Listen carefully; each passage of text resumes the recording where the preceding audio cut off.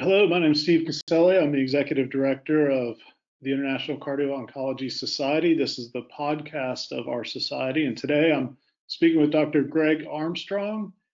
Greg is currently serving in the Department of Epidemiology and Cancer Control at St. Jude's Research Hospital in Memphis, Tennessee. He's also associate professor in the Department of Pediatrics at the University of Tennessee Health Science Center. So welcome, Dr. Armstrong. Thanks for joining me today. Great, Steve. I appreciate the invitation. Yeah, it's always good to meet people working in different aspects of cardio-oncology, and that's part of the reason we wanted to talk with you today. But given just that cardio-oncology is such a recent developing field, I wonder if you could tell us briefly kind of how you got involved in this discipline. Yeah, happy to do so. And I may argue that it's not so recently developed of a field. We can go back to the 1970s and 80s when we first learned that anthracycline chemotherapy caused or was associated with cardiomyopathy, and that it was a very much related to the dose, that a higher dose causes higher risk for cardiomyopathy. And so as oncologists, we've known that now for decades. But I think what really has emerged is that the larger community beyond medical and pediatric oncology, including the cardiology community and the general practice community, is now seeing patients with these cardiomyopathies. And so, in fact, the field has boomed, but we've actually known about it for quite a while. That's interesting. Yeah, I think I've heard that there are research studies going back that far, but it does seem like the field has really caught on in recent years. And your focus is really pediatric oncology, the epidemiology of childhood cancer survivors. Is that right? That's right. I'm both a pediatric oncologist and an epidemiologist, so I'm keenly aware of both patient care on a practical level, but also larger epidemiologic work that really has defined the field and what we know about survivors of childhood cancer. And I think, in some sense, for most people, even in cardio-oncology, you think about a survivor of childhood cancer, and it seems like a pretty small minority group, a small population. But there's actually now over 500,000 survivors of childhood cancer in the United States. And 1 out of 750 persons in the United States is a survivor of childhood cancer. So in fact, we have a growing number of survivors and a growing number of general practitioners and cardiologists who are now seeing these survivors as they age into adulthood and then become adults who have their own families, but then develop long-term cardiac conditions based on the treatment they received as children. And what are some of those late-term impacts for childhood cancer in particular? Are there certain patterns that you see, or is it a wide variety of different issues, or what are some No, of the I'm glad you asked, because they're very different than the patterns that adult cardiologists and medical oncologists see in their populations, where for them they may have a 65-year-old with cancer who then develops heart failure, or a 65-year-old with heart failure who then develops cancer, and you're managing multi-morbidity in an aging or older patient. Our population is very different. In general, when they were a child, they were young and healthy, other than their cancer. So we often treated them with higher doses and greater exposures of radiation and chemotherapy than an adult would have ever tolerated. But now what we're learning as they age across the lifespan, as they are no longer children, even no longer adolescents, but are adults in their 20s, 30s, 40s, that there are late developing cardiac sequelae that never reared their ugly head early on, but only later. And I think it's that late onset of toxicity, that long time to the development of toxicity that really lulls us to sleep, both as investigators and as clinicians. So I think one of the key messages I'd want to put out is that the healthy long-term survivor of childhood cancer is healthy for now, but they have a tremendous risk, even in their 20s, 30s, 40s, for developing treatment-related cardiac disease. And so just because they look well now doesn't mean they shouldn't be seen, shouldn't be evaluated annually. There are many of them, because of their treatment exposures, are extremely high risk for future disease. And so you asked, what disease, what cardiomyopathies, or what cardiac diseases, cardiovascular diseases do we see? So I'll sort of run through this quickly. Yeah. Cardiomyopathy from anthracyclines and radiation, for sure.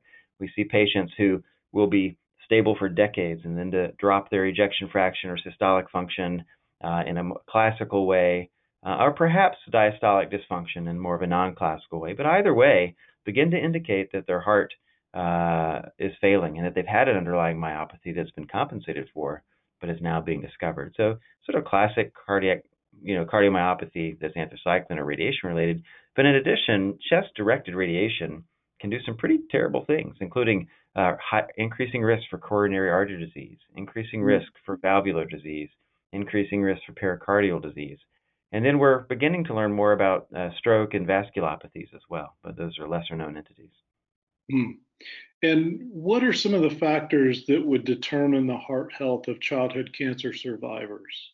Yeah, that's great. That's a very important question. Well, number one, by far and away, is their treatment exposure.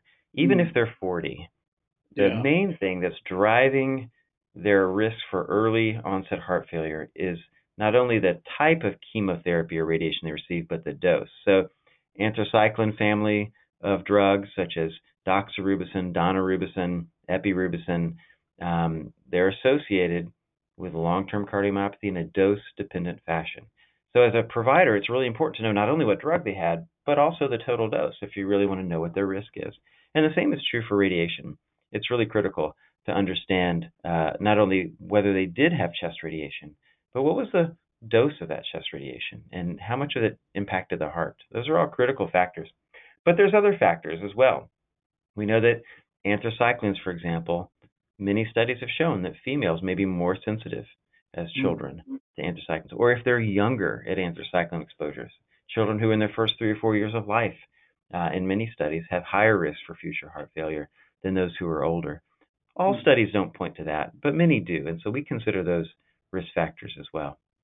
But I would say the most interesting piece and the most practical for the cardio-oncology community are the risk factors we've more recently identified. So if you think about a survivor of childhood cancer who had their exposure to anthracyclines or radiation at a young age, and now they're in their 30s or 40s, you know full well many of them are developing obesity, hypertension, diabetes, dyslipidemia, or beginning to smoke, or smoking. And all those are traditional cardiovascular risk factors. And Steve, up until the last few years, we didn't know whether those had an impact. Many people said, compared to their radiation and chemo, those things are fairly minor. But it ends up that's not true.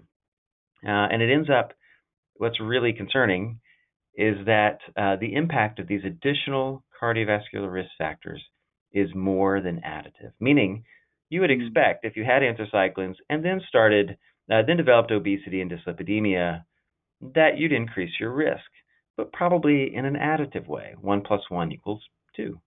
But what we've learned through research and through our large cohort studies following survivors of childhood cancer is that the risk is nearly multiplicative.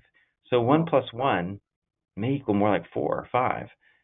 So for example, when we looked at patients who had anthracyclines and then developed hypertension as they aged, their risk for cardiomyopathy increased tremendously. Not, again, additive, but almost multiplicative. And so as an epidemiologist, when I see a risk factor that's causing near multiplicative increase in risk, we all have to step back and go, whoa, we need to do something about that. So my plea to the cardio-oncology community is while we can't go back and change the dose of chest radiation or anthracycline administration to a given patient, you can manage these traditional cardiovascular risk factors. And you're probably doing more than you think when you get a patient under good control with these risk factors. That's amazing. And so you were the principal investigator on what appears to be a landmark study titled Therapy-Related Cardiac Risk in Childhood Cancer Survivors. I think it was published in 2019. Are a lot of the results that you're sharing with me here, are they found in that study in particular? Well, I'm the principal investigator of the Childhood Cancer Survivor Study, which is an NIH-funded cohort of 37,000 adult survivors of childhood cancer. And we actually published a number of papers last year on this topic, and the one you mentioned is one of them. Okay. The two that I would probably flag in the last year as critical, the one you mentioned identified that there's really no safe dose of chest radiation. And many times we'll look and say, well, they had only 10 or 15 gray of chest radiation. That can't impact their heart. But that first paper identified, and here's the punchline, low doses of chest radiation to high volumes of the heart. So a low dose across the whole volume of the heart actually is associated with heart failure. And the flip side, a high dose to a very small part of the heart is also at risk. And so that, I think, it used to be we only worried about patients if they had 25 or 30 gray of chest radiation, a very high dose. But now I think we have to be a little more concerned for patients who've had lower doses but higher volumes, or higher volumes, lower doses, this kind of combination. So that was one thing. That paper was in the Journal of Clinical Oncology in 2019. There was another paper that I think was very important as well, really one of a series of papers that looked at all the risk factors you mentioned. We talked about risk factors, but what patients really want, and really what a clinician really wants, is a calculator, a bedside calculator that can calculate risk for a patient, that you could input your treatment information and input your cardiovascular risk factors and identify what your personal risk is, much like a Framingham calculator, which is obviously a very historical work in the cardiology field. And so Eric Chow and others from the Childhood Cancer Survivor Study have published in a series of papers, but most recently last year in the Journal of the National Cancer Institute, their individual risk calculator. And that calculator is available at our study website, which is, if you could just Google Childhood Cancer Survivor Study and go to our website, you can find the cardiovascular risk calculator, which we're really excited for clinicians to use at the bedside. Oh, that's excellent. Yeah, we'll have to put a link to that on our website as well. So if you're a patient listening to this, or a childhood cancer survivor listening to this, what would be just 2 or 3 things that you would say would be most critical in terms of either lifestyle or follow-up care or treatment that you would recommend for somebody who's a survivor? Yeah. Well, first is just simply to have a visit with your clinician once a year. Many of our survivors are at high risk, but are not having annual follow-up with any kind of provider.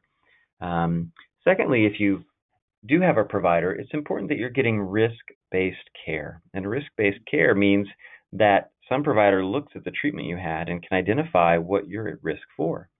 If you didn't have anthracyclines or chest radiation, you may not be at risk for early heart disease or higher risk for cardiac disease. So that may not be a risk for you. So understanding your treatment exposures are very important. And so that's why the community has come up with a survivorship care plan. Ideally, every patient treated before they leave their primary oncologist should leave with a survivorship care plan, a care plan that not only outlines their treatment information, but it outlines what they're at risk for based on that treatment information and what screening studies they should have. And so a survivor who has that care plan can walk even into their primary care office and say, hey, look, here's what I'm at risk for. Here's what the recommended screenings are.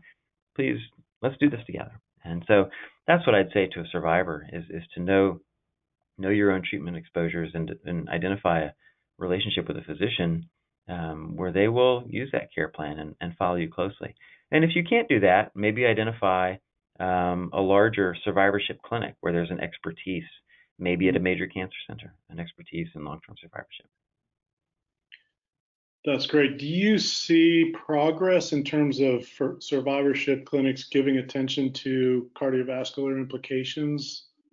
Oh, absolutely. Absolutely. I think it's one of the big red flags in the field. It's a shame to beat cancer and then die of cardiac disease. It just shouldn't happen. I mean, we don't want to beat this great enemy of cancer and then leave someone to develop, long-term cardiac disease. And the difficulty of that is that's often happening in their 30s and 40s when they now themselves have their own families and their own occupations and things. And so I think the community is becoming more involved. I'm particularly proud of the cardiology community that is rallying around this important issue, identifying patients early, seeing them in cardiology clinics. And I think we've moved a long way from a decade or two ago where if a survivor went to a cardiologist and, maybe had a drop in their ejection fraction, they were, treated like anyone else in the community that was otherwise healthy because they did look healthy. But now I think people understand that background of being a cancer survivor, and particularly exposure to anthracyclines, chest radiation for survivors of childhood cancer, they're not the same as everybody else, and they need vigilant follow-up. They need aggressive intervention. Yeah. And what kinds of developments are you seeing on the preventative side in terms of new therapies that are coming out that are less cardiotoxic, or what do you see as sort of the near term future of pediatric treatment that gets you excited?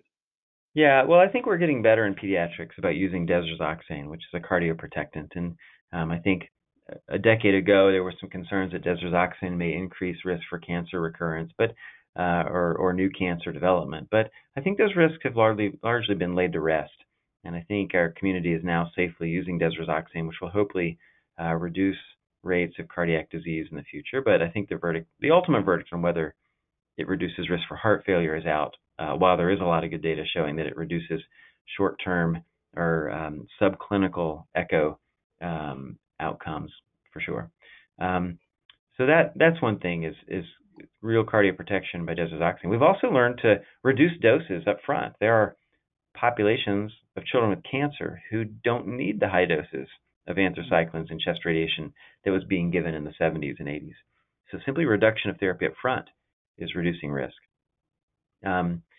And then I think screening and surveillance.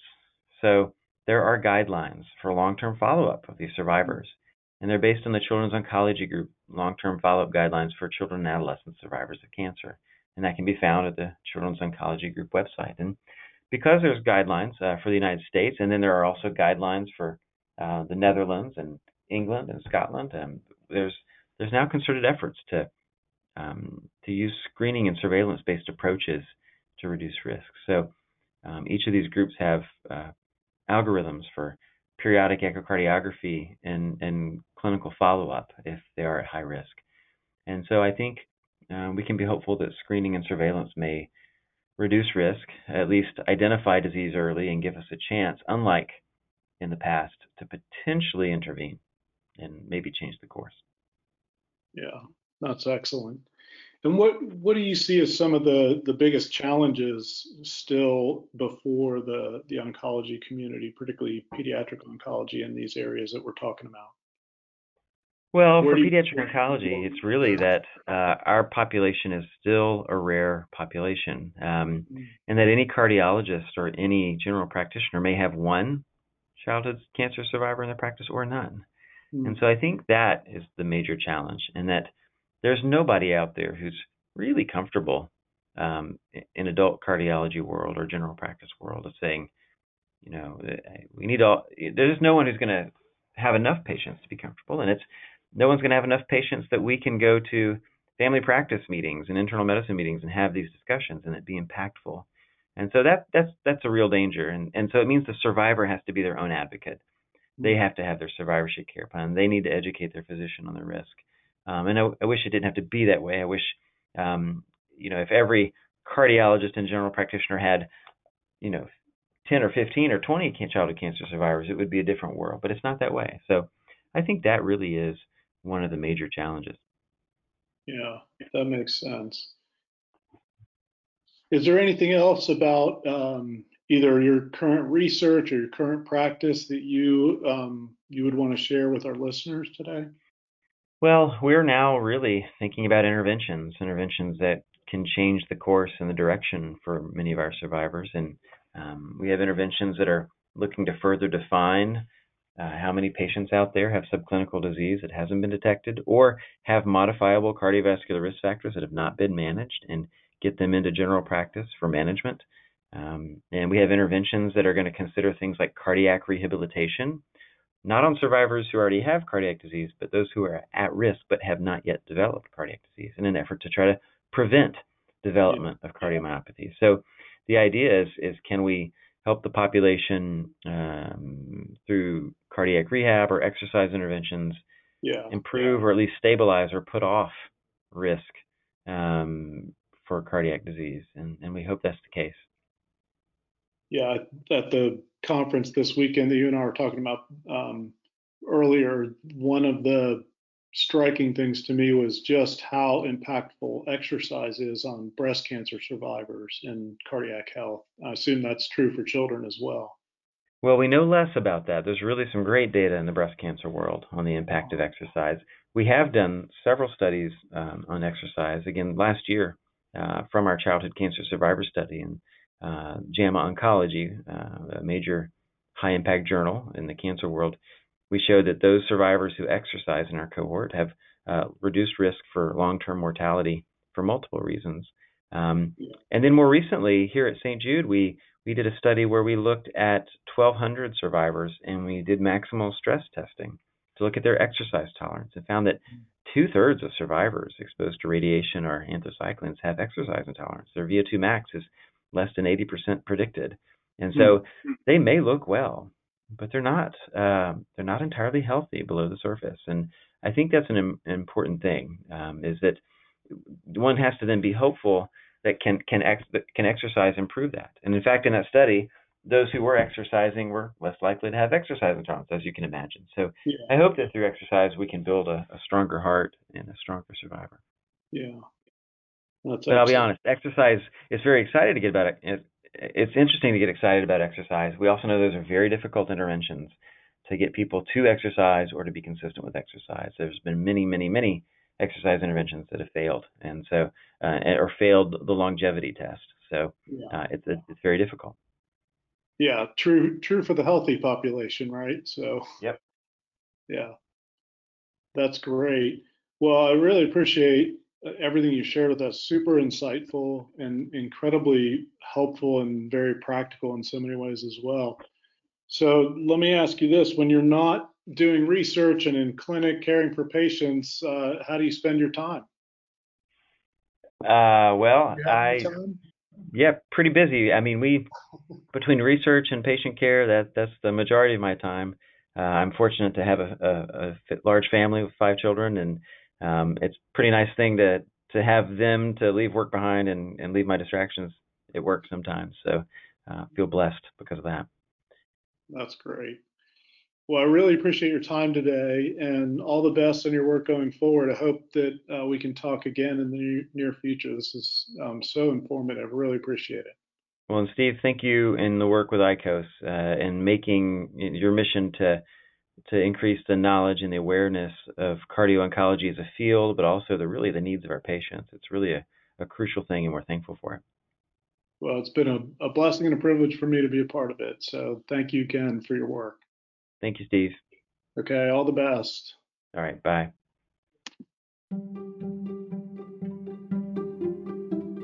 If any of our listeners would like more information about cardio-oncology or ICOS, you can go to our website, which is ic-os.org, and there you'll find a number of helpful resources.